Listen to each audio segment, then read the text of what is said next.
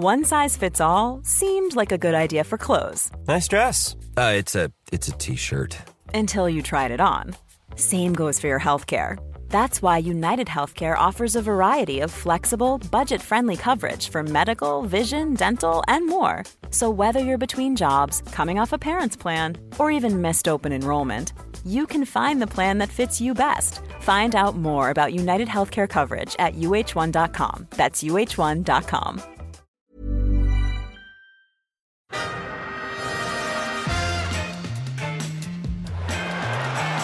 Ahí va a llegar el gol del Arsenal. Ozil. Marca Mesut Ozil.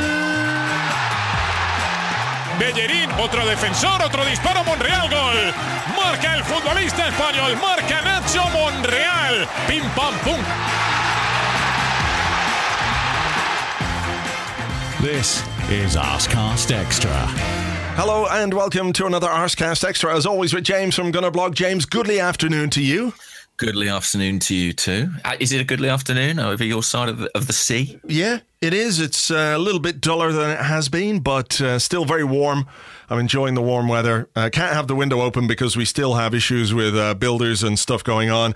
And with the greatest of respect to people in that profession, I'm sure there are some who are listening to this podcast right now who are Arsenal fans. I'm sure you're good people, but there are some people in your profession who are, let me just say, very trying indeed. Very, very, very trying indeed.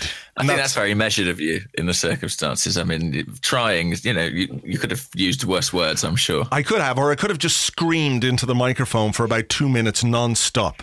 Just screamed. I don't mean words. I don't mean ranting. Just literally screaming until I couldn't scream anymore. But there you go. Apart from that, everything's been all right. At least it doesn't come at significant monetary expense or anything like that. That would make it a whole lot worse, I suppose.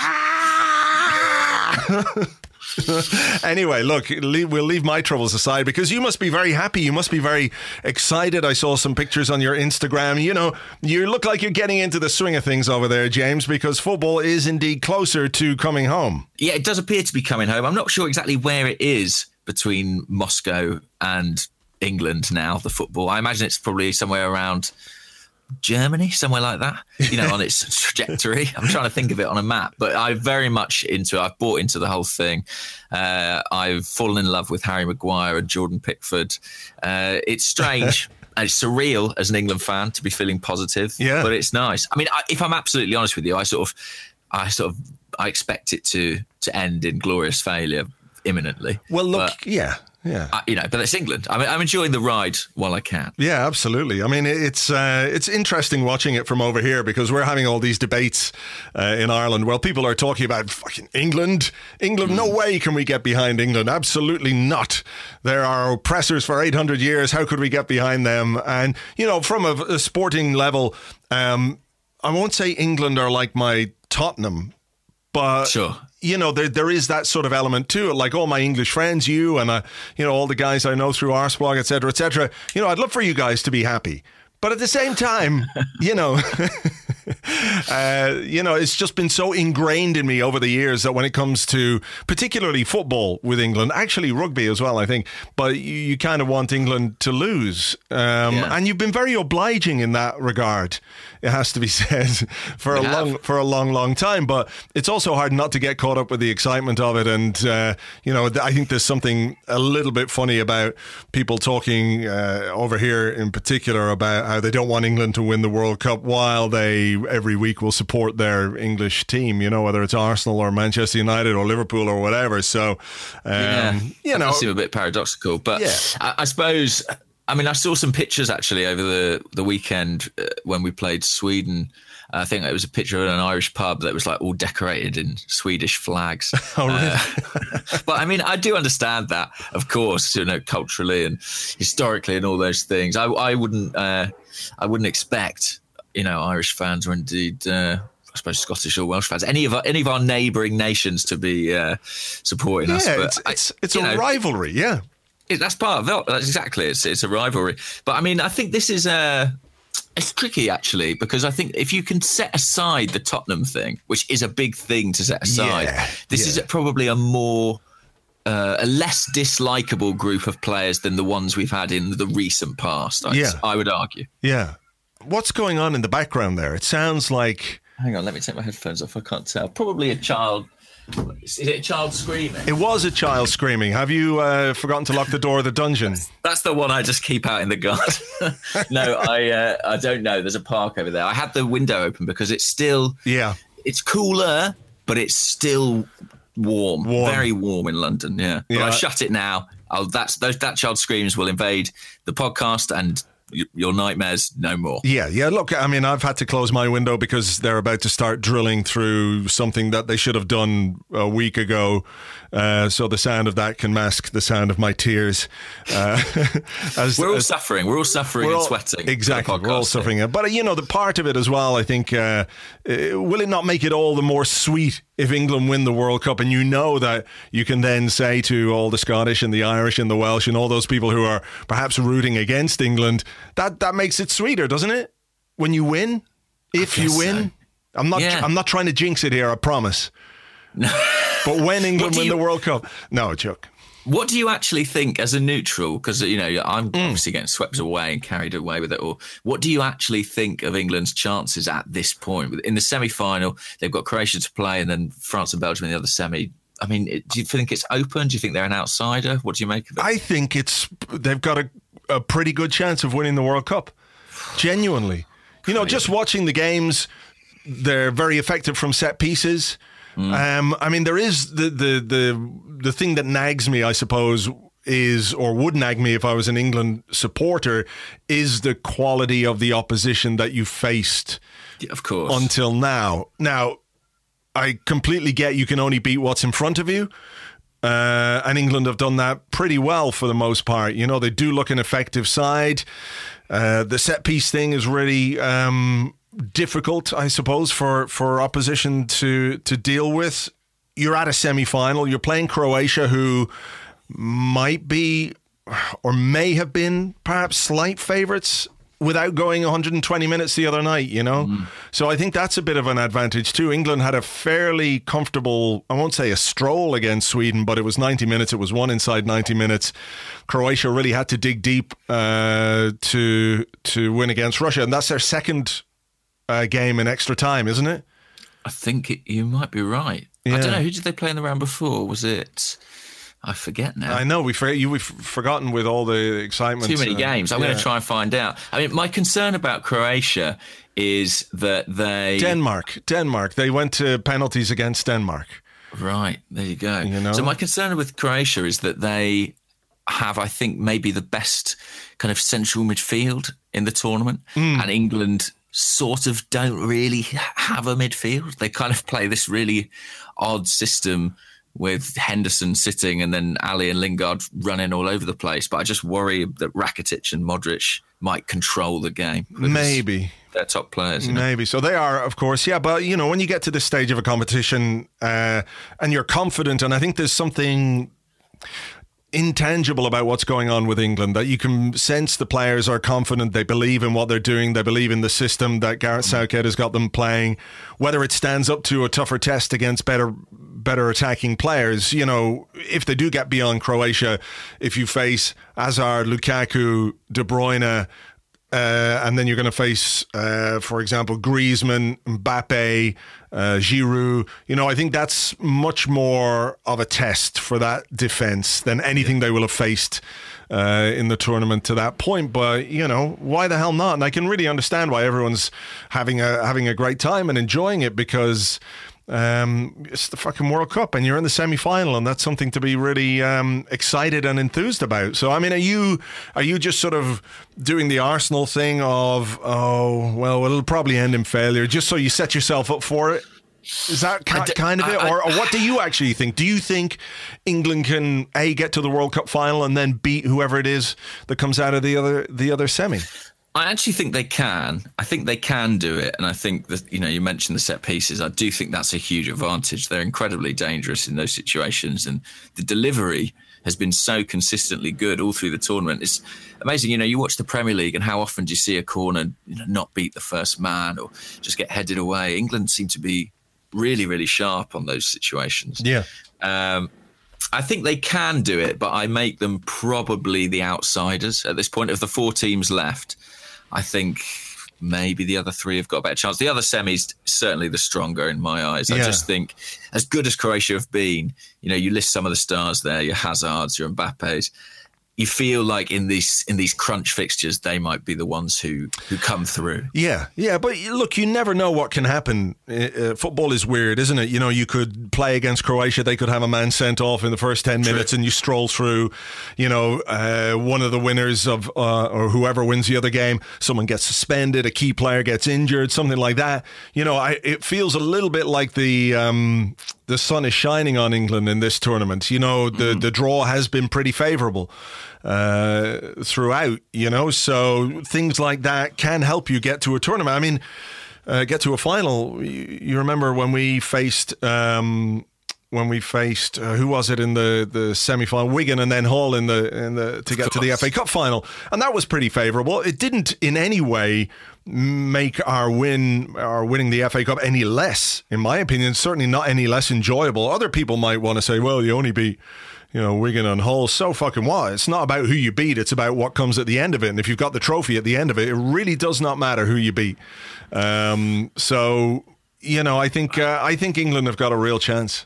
This World Cup campaign for England has at times reminded me a little bit of that Premier League campaign where Leicester won the league, because so many big teams who more was expected of fell away, and a kind of well-organised side managed to sustain pressure from elsewhere and go on and do it. And I don't know, and England aren't quite as big an underdogs as Leicester were in that situation, but I'd be delighted to see it happen. I mean, if you think back to the last World Cup semi-final, that was 1990 that England had, and people still talk about it today. It's become absolutely iconic. It's part of football folklore. So to be experiencing something like that now, I feel very fortunate and very excited. And look, it's happening, in a good summer where the sun is shining, and that makes a difference too. And you can have all these outdoor events, and people can come together. And there's something I think about, the political situation in England over the last couple of years has been fairly, what's the word I'm going to use here? Divisive, I think is the word. It's been fractious, and we have. We have something here, I suppose, that in many ways is bringing people together. And that's a good thing. You can listen to this fucking shit. What? Motherfucking drillers. Anyway, I think that's... Right. I think you're right. I think it has been, to borrow your word from earlier, trying at times in England in the last couple of years. And I think that, even people who aren't that into football, seem to be really on the bandwagon now. And it is an excuse for people to come together, to celebrate, to have a good time. And I think between now and Wednesday night, that's just going to ramp up and ramp up. And I can't imagine what the country will be like if they can pull it off on Wednesday. I mean, I just think people will just stop going to work, presumably. I don't know. Everyone's on the piss from like Wednesday night onwards. There's nothing happening in England. It's closed down because, I mean, the World Cup final, the whole place would be at an absolute standstill on Sunday evening. My brother's getting married on Saturday, so up north. So I'm going up there on the Saturday, and he has promised that if England gets to the World Cup final, he's going to revise everything and make it a World Cup themed wedding. So I don't know how that's going to play out and what his wife will think about that. I'm sure she's delighted about that. Yeah, he's gonna just turn up at the church full kit wanker. Absolutely. Well, he could have the Southgate look. To be fair, he'd look quite dapper, I suppose. Oh yeah, that is true. That is true. Yeah, the waistcoat thing. Yeah, the iconic. The Gareth Southgate waistcoat. Sure. Yeah, I mean, to me, I'm sorry, shouldn't just wear a waistcoat. You got to wear the jacket as well. But hey, who am I to pass sartorial? What's the word I'm looking for here? Judgment. Judgment, even. That's it. Okay. Well, you're more qualified than me, as we know. But Yeah, well, that is true. Yeah. But yeah, the World Cup generally, I mean, has been fantastic. And obviously, as an England fan, I've got a vested interest. But I do think, irrespective of that, I remember on the eve of the tournament, us talking about it with some trepidation and maybe being a bit less enthused about it than we have been about previous tournaments. But my expectations have been enormously surpassed by pretty much every aspect. Yeah, it has been dramatic, and you've seen the big teams go home, Germany out, Spain out, Brazil out, in the quarterfinal. People expected a lot more from Brazil, I think. Yeah, it has been. And, for the 4 teams that are left in it, who you would say would have been not outsiders, but not one of the really tipped favourites. Were they? Belgium, because they've got this incredible lineup of players. I remember talking to a couple of Belgian guys when we were over in Madrid for the Atletico Madrid game. We were talking to them in a bar, and they were saying, yeah, we've got good players, but we can never manage to do it in the tournaments. And there was an expectation that despite the quality of players they had, they would just Belgium their way through the tournament. But here they are. France can be fantastic, or France can, implode, as we've seen in the past. England, realistically, I don't think anybody expected it. Did they? You hope for it. I mean, the It's Coming Home thing started ironically, and now it's been co-opted because, it's actually happening. It was self-deprecating in a way.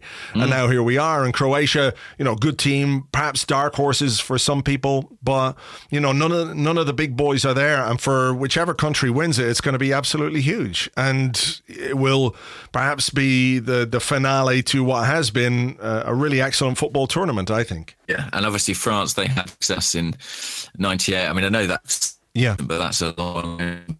Any of the other 3 nations, it would just be absolutely massive because, there's so little recent precedent. So yeah, it promises to be an exciting week anyway.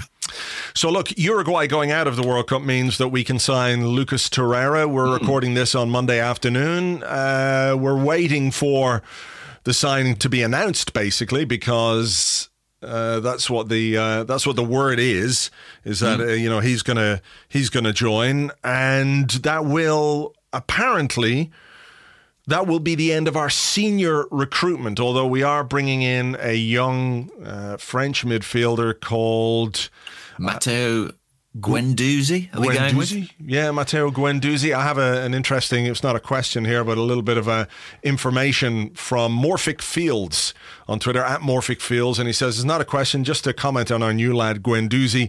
He says, I hope they pronounce it properly, as here in China, it sounds very much like Guendouzi, which means piss off, you bastard, for want of a better translation. I'm taking that to be absolutely true. So, Matteo Guendouzi, piss off, you bastard. He'll be arriving as well. But that is going to be the end of our senior recruitment. What do you make of that? We can talk about what else might happen, because there might be other things happening. But as it stands, do you feel like the transfer business we've done has covered all the bases this summer?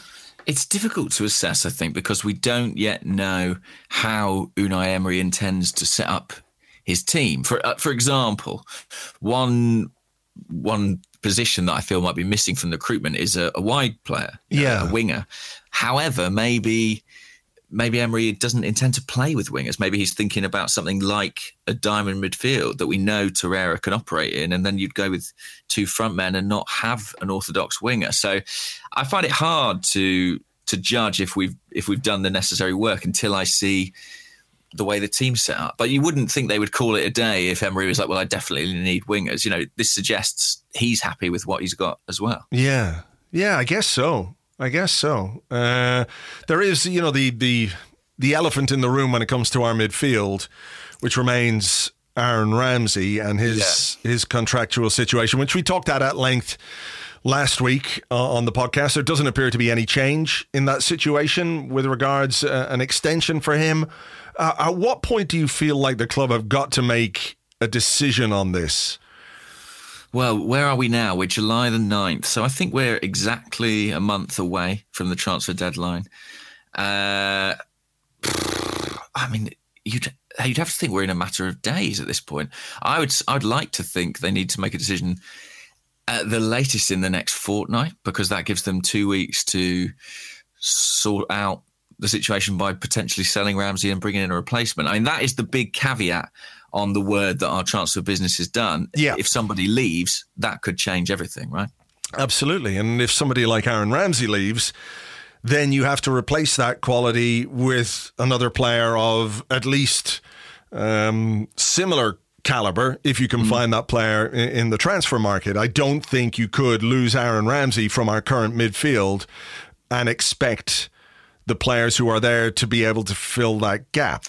No, I mean, I don't know if these players would be classed in Ramsey's calibre, but it has been interesting to me that all the while the Torreira deal has essentially been done while he's been at the World Cup, there have been links from Spain about players like Ever Banega, Steven Nzonzi, and you do wonder if some of that is contingency. You know, I know they're very different players, but just in pure numbers terms, maybe there's been a school of thought of, well, we have to have a plan if Ramsey goes, and maybe there are players who might figure on that list. Yeah, I mean, that's true. That could be why we're being linked to them. It could be why there is such speculation over Ramsey's future as well. So, yeah, I think it is. We're very much in sell before we buy again territory, because on top of what we spent this summer, we also spent £55 million or £60 million on Pierre-Emerick Aubameyang in January as well. So that's a lot of spending in a 6-month period. It's 120 million, more or less, when you add up what we've got. Now, I know we're not paying it all in the one go, and the Torreira deal, for example, is going to be paid over 3 years, 3 installments to pay off that transfer fee. But before we buy any more players, I think A, we're going to have to sell, but B, we're also going to have to let some players go, because it is a pretty big squad now when you look at it on the Arsenal website. You know, they're doing that now. Yeah, it looks hefty, doesn't it? It does look hefty. You know, there's 4 goalkeepers listed: Lino, Cech, Ospina and Emi Martinez in defence.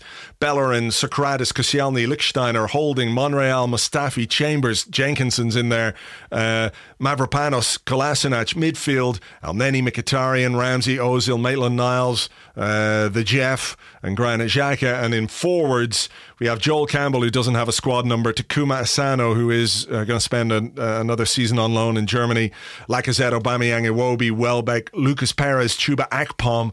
You know, you could pair off quite a number of players from that squad. So Joel Campbell, I suspect, will go. Lucas Perez, maybe he could stay.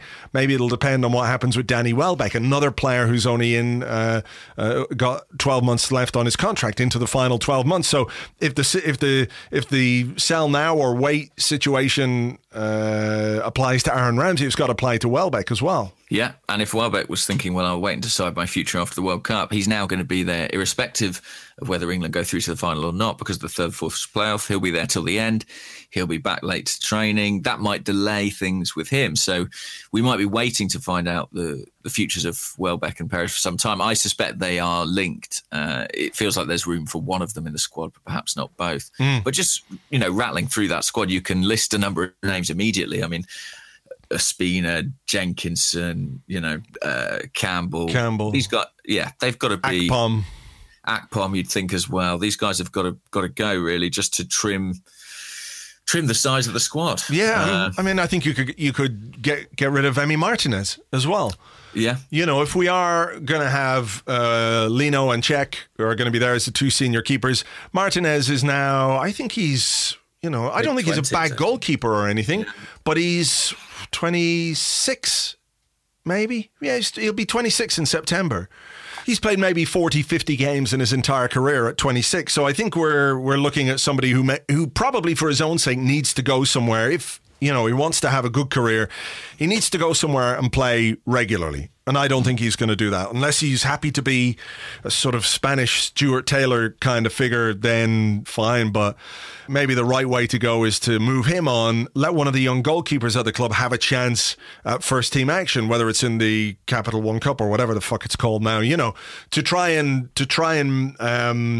make a path to the first team for a young guy from the academy. I do wonder as well, and this could be me being hopelessly optimistic, I wonder if the reluctance to buy a winger has anything to do with Reiss Nelson. I suspect it does. I mean, we haven't heard anything yet about Nelson's contractual situation, though, have we? No, that's one which was supposed to have been signed a while ago, and there hasn't been an official announcement anyway. So, yeah, we could be in a situation where, unless we can say to a young talent like Reiss Nelson, there is a way for you to get first team football at Arsenal, then we're going to lose him. because he won't sign and he can go somewhere else. So. Yeah, and maybe that's part of that bargaining process, saying we're not going to bring in somebody directly above you to take your place in the squad effectively. I mean, players will go over the next few weeks, and I imagine it's going to be pretty chaotic because obviously the window finishes earlier than ever. So there's going to be a real scramble. And I mean, how do you feel about the fact that we ostensibly have done the majority of our incoming business? I mean, that is a nice, satisfying feeling, is it not, to not be fearing a last-minute trolley dash? Yeah, I think it's been to the club's credit the way they've operated this summer to get these deals done, particularly in a World Cup summer. They knew that the transfer window was going to be, what's the word we keep using? Truncated? Truncated. Yeah, it's a truncated transfer window. So they knew that and they've acted accordingly and done their business pretty efficiently. So I think they deserve credit for that. At the same time, though, I do have some reservations about the players that we've brought in, some of them. I think it's great that we've done the business early.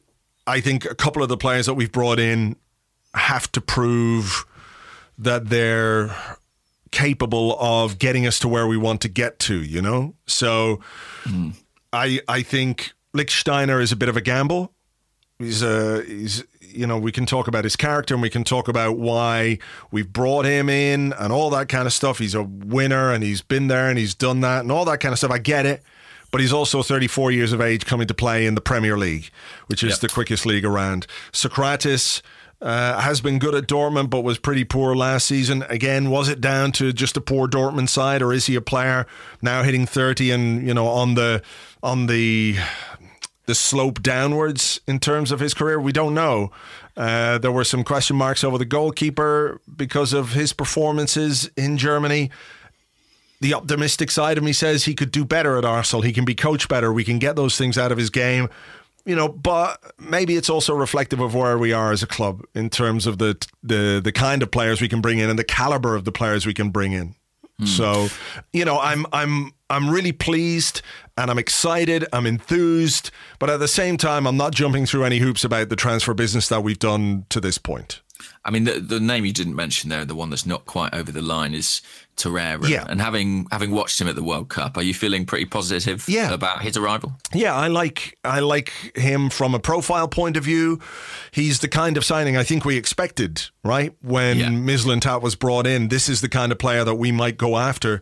Young, getting into the peak years of his career, perhaps not somebody in the spotlight, and that he ticks all those boxes. So again, we'll wait and see how he goes, but I am excited about him.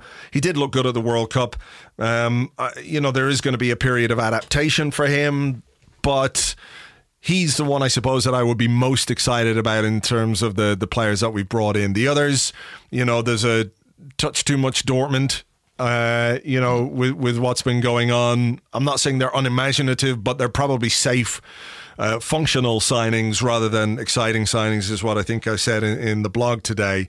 So, yeah, maybe it's a case that we have to take a step forward before we can sign the kind of players who really, really put bums on seats. Again, though, with the caveat that we brought in Aubameyang in January, and that's a fucking exciting signing. So yeah, and Henrik Mkhitaryan as well, I think, has to be considered an exciting signing too. And do you think this pronouncement that we are, in theory, done for the summer means that no major first team players will be making a surprise departure? So I'm thinking of people like Shkodran Mustafi or Nacho Monreal, who have been linked with possible moves. Do you think the intention is to keep those guys now? I would imagine so. Yeah. But the dynamics of transfers aren't dependent on one club, as we know.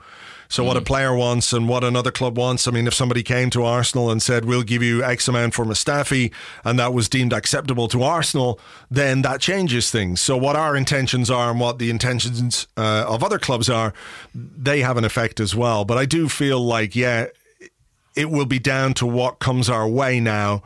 But we've gone and done what we wanted to do in the transfer market. After that, we react with the market, which is normal. That's the way the transfer market operates.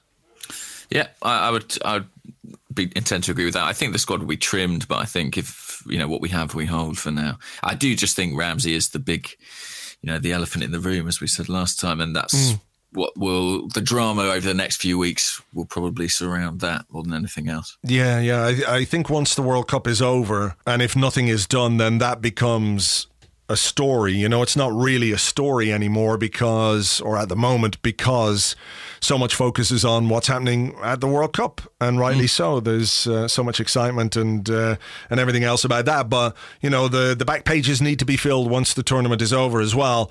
And Ramsey's situation, we've been here before. We've been here before, and it is a distraction if you keep a player in the final year of his contract. Question marks get asked of him. You put yourself in a position where you can't bargain. You're not bargaining with a player like that. You're over a barrel, So that's the difficult thing, and that's the difficult decision that Arsenal are going to have to make in the coming weeks. And also, it does seem that there might be quite a big kind of transfer merry-go-round in action in Europe. If Ronaldo moves, there'll be a knock-on effect in that. And I do think some big deals are going to go down between the end of the World Cup and the transfer deadline. And maybe Ramsey will be part of that. Yeah. So anything else Arsenal-related that's caught your eye in the last week or so? I'm trying to think now. Not particularly. Obviously, the players have come back to training, and there's been a lot of... how should I put it? A lot of fuss made about the training pictures. Everything seems to be shown in a new light, doesn't it? Look at them. Look at them. They've got footballs. Wow. I know. Wow. Yeah. They're allowed to drink water. It's a whole new world at London Colney. It really Steve is. Bold's smiling. Yeah, he never smiled once in his life before. Even when we won the league at Anfield. Yeah. He didn't smile. Completely stony-faced. Yeah, the birth of all his children, he did not smile. Not once. No. Not once. And he and Unai are best buds forever now. I have found that fascinating. But I just speaking subjectively, really, just speaking as a fan, it is refreshing and exciting to see new faces on the training ground and to be looking forward to the season with a real sense of anticipation and not knowing what to expect. Yeah, this is it. We've got questions about what's our starting 11 going to be for Man City. I've seen a lot of questions like that today, but it's like, I don't know. I just don't know, and that's kind of refreshing in itself. The fact that we don't know things, that we are going to learn about Unai Emery, about his methods, about his approach, the way he deals with situations. Arsene Wenger, we knew everything about him, the way he operated in the transfer market, the way he would react to certain questions. What happened when your guy got sent off? I didn't see it. They became so part of the fabric of our Arsenal experience that just not knowing what he's going to do when, let's say, one of our players puts in a terrible tackle and gets sent off, what's he going to do? Is he going to say he didn't see it? Or is he going to say, well, that was unacceptable, we're going to have a chat with him about that? What way is he going to react to all the various situations that present themselves during football matches, during a season, dealing with players? All of that, I think, is fascinating.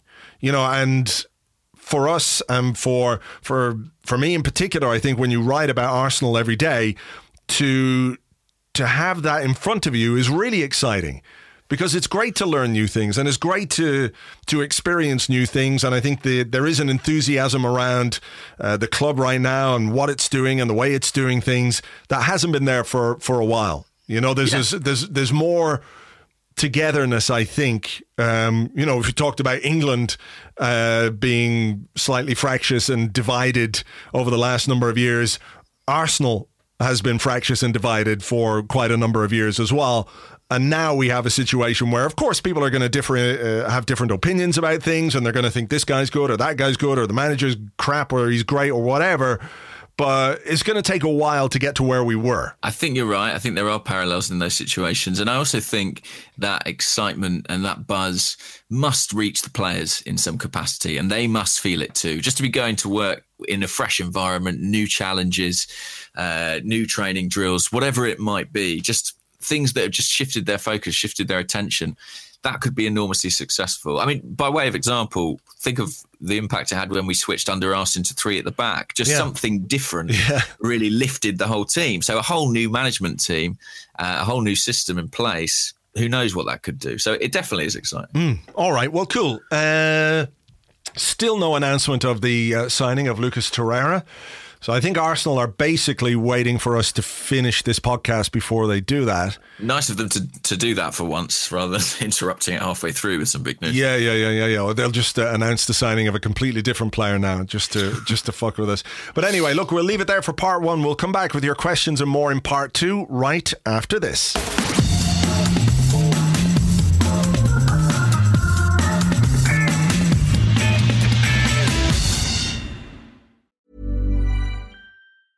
Hey, I'm Ryan Reynolds. Recently, I asked Mint Mobile's legal team if big wireless companies are allowed to raise prices due to inflation. They said yes. And then when I asked if raising prices technically violates those onerous 2-year contracts, they said, "What the f*** are you talking about, you insane Hollywood ass?"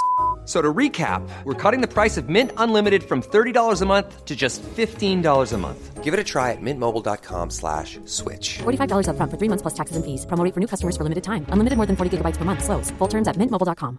Planning for your next trip? Elevate your travel style with Quince. Quince has all the jet-setting essentials you'll want for your next getaway, like European linen, premium luggage options, buttery soft Italian leather bags, and so much more. And it's all priced at 50 to 80% less than similar brands. Plus, Quince only works with factories that use safe and ethical manufacturing practices. Pack your bags with high-quality essentials you'll be wearing for vacations to come with Quince. Go to quince.com/trip for free shipping and 365-day returns. Welcome back to the Arscast Extra. This is part 2 where we answer questions that you sent to us on Twitter at Gunnerblog and at Arsblog, and also on the Arsblog Facebook page, facebook.com/the Arsblog. I'll start. This question comes from Ars and Nose, Ars_N_Nose, and he wants to know very simply, how come half of Arsenal Twitter claim to know Torreira's dad on a personal level? Yeah, I don't know, but I mean, I am continually impressed by the resourcefulness of our fan base. I mean, I saw a tweet yesterday saying this is probably the flight that Torreira is on.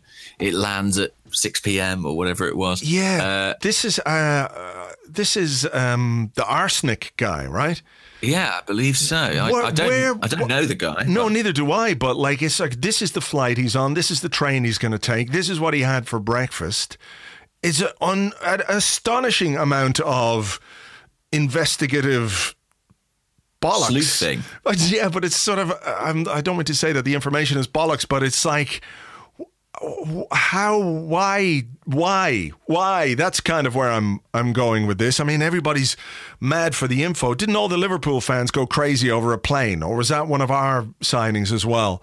Where everybody Liverpool did it as well. Yeah, I can't remember who it was. Was it Van Dijk? Maybe just everyone. Something. Yeah. People sitting watching fucking flight radar on their phone, on the vague hope that this guy might be on this. There's a private plane coming to land at Stansted Airport, and it took off at 9:30 from Moscow, and this could be, it's mad. I think this arsenic guy's going to get headhunted by MI6 or something like that. Yeah. He deserves it. I mean, look, it's a far cry from just flicking on teletext and finding out we bought somebody. But, I don't mean to denigrate what information he has, because I think it's very different from somebody who just makes shit up. I mean, I think that could be the answer to the question about how many people know his dad, is because they're liars and they're mentalists and fantasists on Twitter who make stuff up all the time. Whereas the arsenic guy just seems to get information from, I don't know where the hell he gets it. It's like, well, in this obscure Uruguayan ladies magazine that's available only in one outlet in Montevideo, there's an interview with Torreira's dad, and somehow he manages to find the information. He's incredible. Got the right keywords set up, I guess, and fair play to him. He's finding that info, he's translating it, he's making sure it gets to the Arsenal fans. I mean, we haven't missed a beat of the Torreira deal, have we? We've been kept informed of it all the way along. Yeah. Credit to him. I just don't know if I've got the emotional energy to invest in that level of research anymore. I know exactly what you mean. But also, I quite enjoy personally. I mean, it to each their own. But I quite enjoy. I kind of yearn for a surprise signing. I love it. I love it when I don't really know exactly what's going to happen, and it's nice to get the odd surprise here and there. Doesn't really happen anymore, does it? Because You know, people talk all the time. They have these various platforms through which we can find out what's going on. You know, all of a sudden a player likes a picture on Instagram or starts following something on Instagram, or his sister says something, or, you know, some guy on LinkedIn becomes connected to a guy who once knew. You know, there's just an endless stream of channels through which this information can get into the public domain. Like, what's the last completely out of the blue signing Arsenal made that you can remember? I mean, the one that always springs to mind, I don't know if it's the most recent, is the Eduardo da Silva deal. Yeah. Because nobody saw that coming. Thierry Henry had left, and I remember, you know, every newspaper ran pieces saying, like, you know, the 5 strikers Arsenal could target to replace Henry. And Nicolas Anelka was actually featured pretty prominently. That's right, I remember that. All those lists. And then this guy called Eduardo da Silva sort of appeared from the blue. And to be honest, I mean, I had no idea who he was. So yeah, that would be the one that's most obvious to me. I'm sure there've been others. Nacho Monreal came a bit out of the blue, transfer deadline day, but I think the reason we hadn't heard about it was because there was just simply nothing happening. It all came together on deadline day, so it wasn't like there was weeks of speculation or there was an agent talking to someone on Twitter or whatever it is. There was an injury, wasn't there? Was it Kieran Gibbs or Andre Santos? Both of them got injured. So yeah, it necessitated something quick.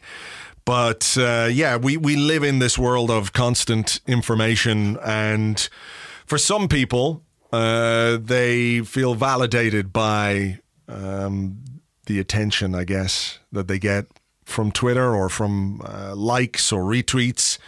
And they just claim to know stuff when actually they don't. They just make shit up, or they take information from somebody else and present it as their own. That is a strange pastime, I must admit. That is a very odd one. But there's some fucking mad cunts out there, James. That's what it boils down to. Who knew? I always thought Twitter was this place, this beacon, this shining light of civility and sharing. Yeah, but anyway, there you go. I've got a question. Actually, I've got 2 questions. I'm going to ask them at the same time. The first one is from Goondock Saint on Twitter, who's at CNTR Centre Mid.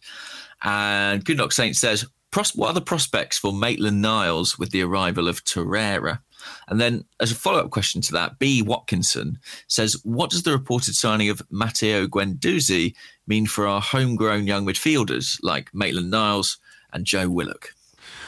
I think the prospects for Maitland-Niles are good because they've given him a new contract. They've given him, what you might consider a first-team squad number. He's number 15 now, isn't he? So that shows that they really rate him and they want him to be part of the squad. It was something I touched on in the blog today, actually, is that if you're going to bring in a player like Lucas Torreira and you're going to make him an integral part of the way that your team is set up and the way your team plays, you've also got to have somebody else who can do that job if he's not there, right? So maybe Maitland-Niles is the one earmarked for that role. That makes a certain amount of sense, doesn't it? You could see him in that position. He's got the athleticism. He seems to have the passing ability. If he can be coached on his defensive awareness, the tactical side of that position, he could fit it quite neatly. Yeah, for sure. So I think Maitland-Niles will play quite a bit of first-team football next season. You know, he could be used. We know he's versatile, so if there are issues at right back or left back, he could be used there. But I think he could be used as the alternate to Lucas Torreira, but he could also play in the 2 ahead of him, I think, depending on the way Unai Emery sets up his team, which, again, we're only really guessing at this moment in time. What does it mean for Joe Willock if we're bringing in this guy? What the hell is his name again? Guendouzi. If we're bringing in him, I suspect it will mean a loan move for Joe Willock because he is a central midfield player as well. He is at an age where I think he needs to play to develop. He needs to develop a bit physically as well. He's quite slight at the moment. And we'll see how he goes on loan. You know, it doesn't close the door to him by any means, but it means that when he comes back to Arsenal after a season on loan, maybe 2 seasons on loan, then he's got to he's got plenty to get ahead, to get ahead of, I guess, if he wants to get into the team. But that's not necessarily a negative thing. It just is what it is. There should be competition, and it shouldn't be easy. So, let him go off and play a couple of seasons on loan. Willock's only 18. He could go away for 2 years and come back at 20. Maitland-Niles is only 20. It's still pretty young. So it doesn't close the door on them, but they've obviously looked at what's below senior level at the central midfield area and decided we need something else. So that's why they're going to bring in the Guendouzi guy. And what do you think his immediate prospects are, Guendouzi? Do you think he'll be part of the first team squad? Do you think he'll be loaned out? What do you think will happen with him? I think he'll be part of the squad. Maybe a Europa League player or a Carabao Cup player for the first little while. Yeah, we've got a lot of football to play. We do have the Europa League. Last season was a bit of a drag physically because we had these two competitions, the Thursday-Sunday thing. We know how it goes.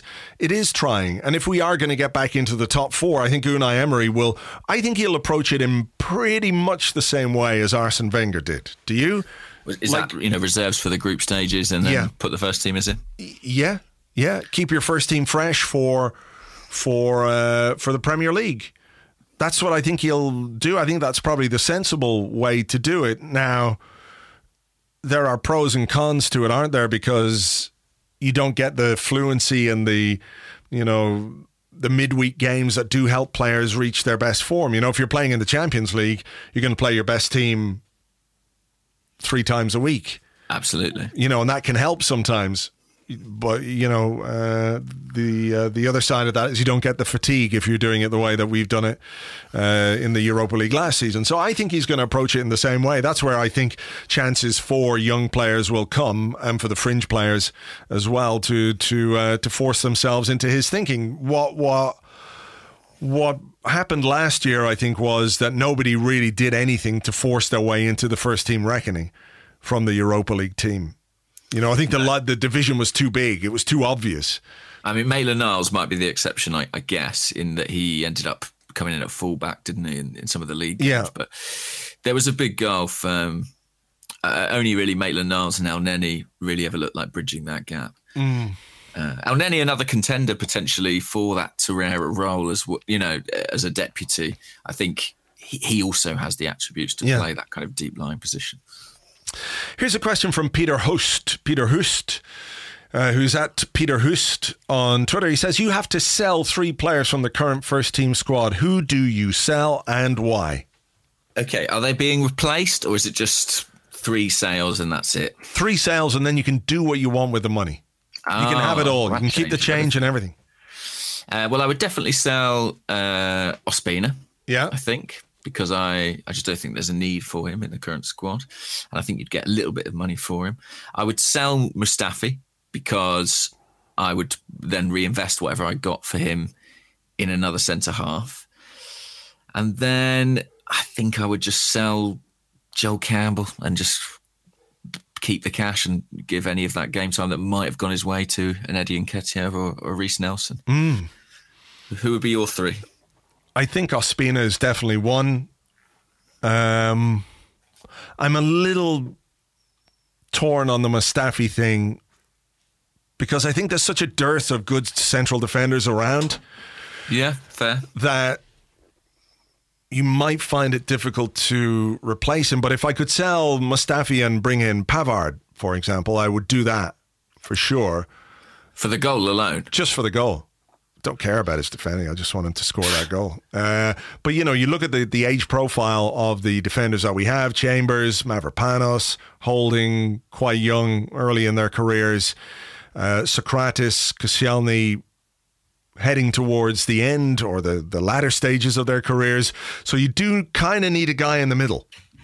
You need a guy in the middle of that, I think. And his age profile is such that he ticks that. And if you're going to give people a clean start, a fresh start, under a new boss and hope that they can improve or be improved, then maybe he's one of those. I'm not convinced that that's the case. But the other sale I would make is Danny Welbeck. I would sell Danny Welbeck.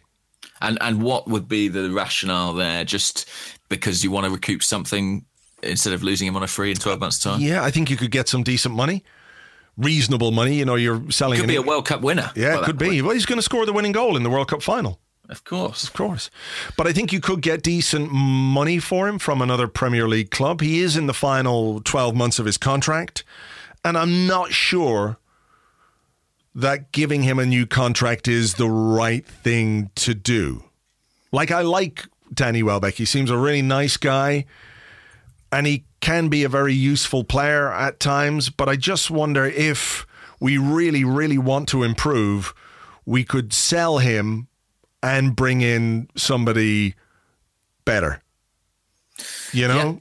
Yeah, very possibly. And if you want that third striker, you can keep Lucas Perez in the squad, who's a decent player. I think Lucas Perez is a decent player, could be a decent squad player, in the European games, in the cup games. You've got Aubameyang, you've got Lacazette, you've got Lucas Perez, 3 decent options, and you could perhaps spend some of the Welbeck money on another attacking player who could very well make us better and more effective in the final third. If we work on the hypothesis that maybe we are going to play some kind of diamond that allows us to play 2 up front with Aubameyang and Lacazette, do you need Welbeck and Perez as backups? Do you need 4 experienced strikers in that context? I'm not sure. Are we going to play? I don't know. It's a complete guesswork on my part. It's not something Emery's done particularly in the past, as far as I understand it. Right. He's been a 4-2-3-1 guy. Right. So are we going to go 4-1-2-3? Is that what we're going to look at? Or 4-1-2-1-2-1-2-1-2? Well, this is it. We don't know. I can see your argument for selling Welbeck, though. I do think English players always have a premium on them, seemingly irrespective of their contractual status. He's still quite young. I'm always surprised by how young Danny Welbeck is. He's still only 27. So presumably there'll be someone buying him thinking, I can get 4 years out of this guy. Yeah. So there probably would be a market within the Premier League. And I think we're agreed on Mustafi and Ospina. The difficulty is the dearth of centre-halves, like you say. I actually have always really liked Harry Maguire, but I think he's probably put about 20 million on his price tag this summer, especially being English. So. Yeah. Who's he? He's with Leicester, is it? Leicester. He's 25 and he's at Leicester. And I think he's just been very good there. But, I mean, you know what it's like with English players. I think you have to pay something absurd to get him out of there now. Yeah. Yeah, I think you would. I think all the stock of all the English players has risen pretty high during this World Cup. Yeah. So, Daniel Levy delighted, presumably, with that. Yeah. Okay, so that's our who we'd sell. Let's have a look what else we've got on the agenda. Well, I've got one here if you're not ready. Oh, I have got one. Can I do this one first? Of course. Very polite. Zach Harris on Twitter, at Zach Harris, but he's spelling Zach with 2 C's at the end, right? No K's. He says, does our lack of involvement at the World Cup, as compared to the other top 6 clubs, give us an advantage at the beginning of this season, especially in the first 2 matches? I guess it depends how many Man City players are left at the World Cup and how many Chelsea players are left at the World Cup. Well, I mean, the first 2 games, who's De Bruyne, Hazard. De Bruyne, Hazard. I'm just trying to think, actually. For who else is there? Company, obviously, is there with Belgium, with Sterling, Stones, Walker. Yeah. So City are missing quite a few, actually. So it might not be a bad time to play Manchester City, for sure. Yeah. If they're missing those players, because I was really only thinking De Bruyne, and then it's like, a big chunk of their defence is there too, and Raheem Sterling is one of their most effective players as well. Fabian Delph is still there. He's been involved for them quite a lot last season. So there's a fair chunk of there for Chelsea. Kante, Cahill, Hazard. Batshuayi is technically still a Chelsea player. I mean, Antonio Conte apparently is taking training there today, so God knows what's happening in that club. Yeah, why? Well, he was expected to go, right? He was hugely expected to go, and Sarri, I mean, apparently is still expected to come in from Napoli, but it's a standoff essentially where I don't think anyone wants to make the first move. No one wants to lose out on any money. Right. But anyway, so do you think that could be an advantage? Because really, for Arsenal, I mean, with the exception of Danny Welbeck, we should have something like a fully available squad. Yeah. I wonder, will Mesut Ozil play because he will return late, whether he'd be involved. Torreira maybe involved. As well. Torreira, yeah. Granit Xhaka. Yeah. Look, it could be, but those sort of things fade away, don't they, pretty quickly as the season gets going. I think what is helpful is that the manager's got this opportunity over the next few weeks to work with the majority of the squad, and whatever his new ideas are that he wants to implement, he has some time to do that. And I think that's handy. I mean, we never had that many players at the World Cup compared to some of our rivals. Yeah. True. Okay, here is a question from Selbridge Gunnar, who's at Selbridge Gunnar. He says, which goalkeeper would you start versus Manchester City? Personally, whatever the doubts about Leno, he's the future, and I would start him. I see that argument, and I do think it's a possibility. I personally would stick with Cech. Why? I don't think Cech was as bad as other people do last season. Right. I thought that he was pretty good, actually, in the back end of the campaign. Ooh. No? I can remember some mistakes. He made lots of errors over the course of the campaign, but I just think there were games. I mean, for example, I remember when it got to the Europa League, a large majority of the Arsenal fan base, certainly the ones that I engage with, were hoping that Cech would be playing those matches. But is that because of Cech or because of Ospina, though? Because of this. Because of Ospina. Well, are you arguing for Leno? Is that what you would do? Well, what I'm saying is that I'm not sure I agree with you when you say he was good. He was good, but he made a lot of mistakes. No, he was a very good boy. I mean, he did kill a number of people in his class, but apart from that, he's a lovely child, Well, I think from what we hear from Germany, he probably had about as good a season as Leno. So it's not like Leno's coming in off the back of an extraordinary campaign and he's in the form of his life. Yeah. And I just worry a little bit about throwing him into the fray and the damage. If he was to make a mistake early on, the damage that might do to him. I just feel like if he is the future, maybe it's partly about protecting him rather than just going. No, fuck that. Fuck that. He's a £22.5 million goalkeeper. If he makes a mistake in the first game and it kills him, then fucking get rid of him. That'd be my thinking. But then you've just left with a £22 million investment that's, all sad. But is he going to be, is he that, he can't be that weak a character, can he? That one mistake is going to make it. I mean, Petr Cech, do you remember his first game for us? Of course. So, Petr Cech's a vastly experienced keeper, so you would expect him. Well, so is this guy. He's 26. He's not a kid. He's 26 years of age. He's coming to a big club, the most expensive goalkeeper we've ever signed, the one for the future, clearly. And I would be surprised if he didn't start. Okay. Well, I mean, yeah. I mean, I think Cech will start, but and I would probably be inclined to go that way too. Maybe it's just a bit of conservatism on my part, but maybe it will be Leno. I mean, it feels close. It feels like a close call, and I do think that Leno will be number one by the end of next season. But I'm not convinced he will start it that way. Right. I just think if you buy a player for, even in this market, £22.5 million for a goalkeeper is pretty expensive. Like, what are the most expensive goalkeepers of all time? So let's see. He's right up there. He's like number 5 or 6 or something. Really? Yeah, I did research this a few weeks ago because I was struck by the size of the fee, and there aren't many. No. Who have we got here? We've got Ederson.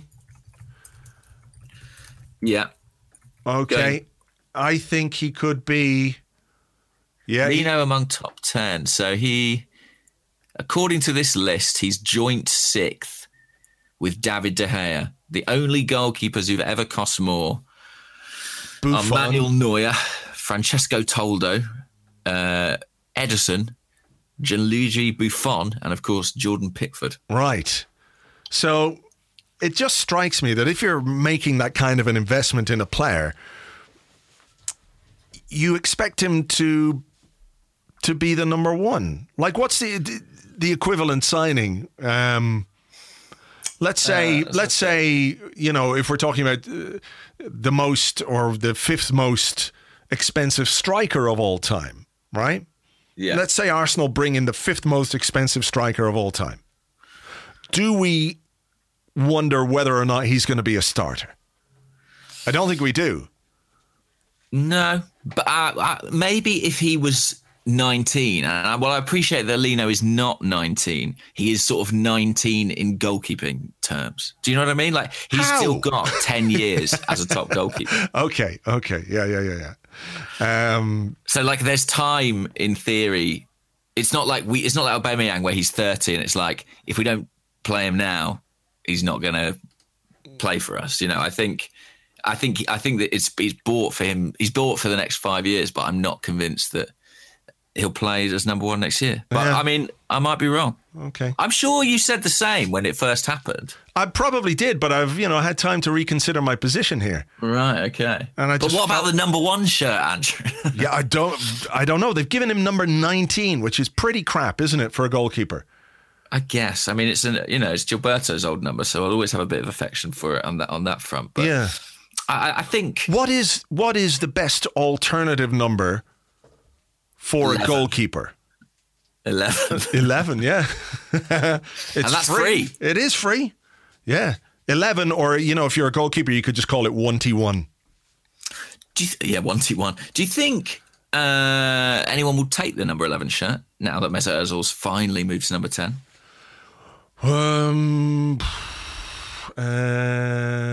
Yes, someone. I don't know who. Some lucky boy. Maybe the new guy. Piss off, you bastard. Maybe he'll take it. Piss off, you bastard. He's actually going to wear piss off, you bastard on the back of his shirt. That's how he prefers to be known. Here's a bit of breaking news for you. Jack Wilshere has signed for West Ham. I find that a bit sad, to be honest. Do you? Yeah. I know, actually, disrespect intended to West Ham. I just feel like, in my heart, I sort of thought maybe he'd go to some glamorous location or somewhere where it just feels like such a mid-table move, Yeah. Yeah. It tells you a lot about Jack's standing and where he's been in the last couple of years, What about all those private jets that were coming from Turkey?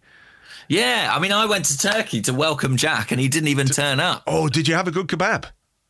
I had an excellent kebab, actually. I had more than one. Oh. It was great. It was great. But, I mean, the Jack news, I mean... Good luck to him, I say. Good luck. Yeah, I say good luck to him. Is there some story that his family are West Ham fans originally as well? Something like that? His dad's a West Ham fan, I believe, yeah. So... They're going to spend some money, apparently, West Ham, so maybe they will be a bit more of a force next season. I'm just always very dubious of the West Ham project. Yeah. I guess they're just going to bring in players so the fans don't try and kill them anymore. Of course. The board, I mean, the directors, because there were some fairly ugly scenes at the London Stadium last season, which I, for one, would like to see repeated again this season, just because it was pretty fucking hilarious. I mean, this Lino thing, just to come back to it, should we have some sort of wager on if he starts against Man City? I don't know what we could put on the line. I will. I'm going to Spain in September. Okay. And if Czech starts, you'll cancel your holiday. No, I won't do that. But I will bring you back a bag of ham on ruffles. How about that? Bag of ham on ruffles on the line. Okay, fine. And if Lino starts, I will have to go to Spain and get you some ham on ruffles. No. Go to Istanbul and bring me back a very nice kebab. Okay, I'll round put it in trip. my hand luggage. You could do it in a day. Surely, flight from London to Istanbul to Dublin. I'll meet you at the airport. Make it handy for you. Okay, I'll see if I can keep it warm. All right. Well, look, we'll see that. Do we have any more questions? No, we don't have any announcement yet for our signings. So no, the minute we West Ham finish announcing things, and yet we wait. The wait goes on. The minute we finish this podcast, they're going to. Oh, look, there you go. I sound like one of those crazy stalker people telling you about a flight path, but Jack Wilshere's mum has just tweeted a picture of a young Jack, a very young Jack, I'd say, probably under 10, in a West Ham shirt. So he's finally got the move of his dreams. Why are you following Jack Wilshere's mum? I can't talk about that. No, I don't know. I don't know, but I am following Jack Wilshere's mum. Right. That's weird. Not on the streets. No, I know. I think it was probably from about 10 years ago when Jack was breaking into the Arsenal team, and she would post things of like, "Good luck today, Jack," and I'd be like, "Jack Wilshere's going to start." I was one of those guys. I was the original scary stalker. Right. Okay. Fair enough. Well done to Jack Wilshere. Good luck to him, particularly in the games against Tottenham, because there is a little bit of history there, isn't there, between West Ham and Tottenham? Not quite the same as ours, but they don't like each other one bit. And obviously Jack Wilshere would enjoy, certainly the West Ham fans would enjoy Jack Wilshere sticking it to Spurs next season as much as we would. So good luck to him there, apart from when he faces us. Final question for today comes from Gareth Druce, who's at Gareth Druce, and this is advice he's looking for here, James. He says, "I've come into the possession of one small bag of ham on ruffles. Is this a bowl or eat out of the bag affair? Should I enjoy these crisps with a glass of fine Spanish wine or a Pepsi? How should I proceed, or am I overthinking this?" I think, you probably are overthinking it, given that we're now discussing it on a podcast. But I would say go with the bag. It's a good size usually for the hands. If you don't finish the whole packet, and believe me, you will, you can kind of roll up the end of it and enjoy them with Spanish Rioja, maybe. I think that'd be a lovely combination. Yeah, certainly better than Pepsi. No, don't bother with Pepsi. Who's drinking Pepsi? Whoever drinks Pepsi. It's weird. It's just like, I think it's weird, Pepsi. I agree with you. I mean, what would you say, bag or bowl? Bag. People who put fucking crisps in bowls should be shot. Really? What if it's like an occasion and like you've got guests around and then I'll it's just fine. Put out some crisps? Then it's fine. Okay, that's all right. But if crisps and dips. if you go home with a bag of crisps and you put the crisps in a bowl to eat the crisps out of the bowl, then there's something really wrong with it. It's not cereal, guys. Yeah, exactly. It's only for sharing. Crisps in a bowl are only when you're going to share. But if you're just going to eat a bag of crisps, just the bag. I think, and you've got to be sharing more than two people. I think two people can share a bag of crisps, really. Yeah. You don't need a bowl for that. Yeah. No, I'm on board with that, for sure. Thank God. I'm glad we came back together to agree on something. Otherwise, it would be a really weird podcast. It would be a disaster, wouldn't it? We got there in the end, though. Ham on Ruffles bringing us all together, as they always do, with their majestic power of love and humanity. Beautiful. Did you see in Turkey, the Ruffles have got Lionel Messi on them? Oh, I did see that, yeah.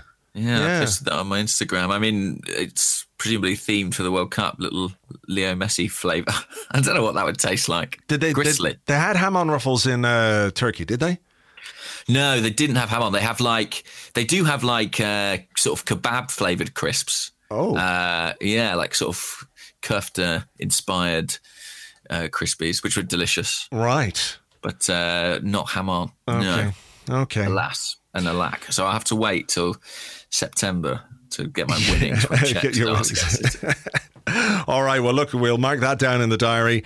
Thanks to everyone for listening. As always, really appreciate it. Remember, if you want to give us a rating or review on iTunes, that'd be absolutely swell. Also, we're very happy to finish this podcast now, because that will make Arsenal sign Lucas Torreira and piss off you bastard.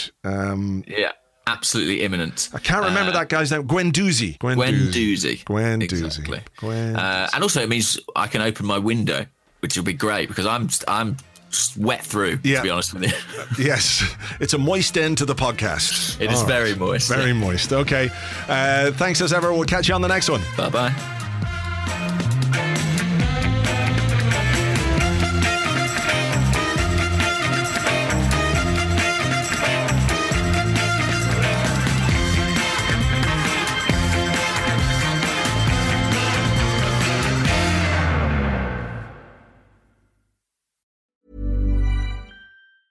Mom deserves the best, and there's no better place to shop for Mother's Day than Whole Foods Market. They're your destination for unbeatable savings, from premium gifts to show-stopping flowers and irresistible desserts. Start by saving 33% with Prime on all body care and candles. Then get a 15-stem bunch of tulips for just $9.99 each with Prime. Round out Mom's menu with festive rosé, irresistible berry chantilly cake, and more special treats. Come celebrate Mother's Day at Whole Foods Market.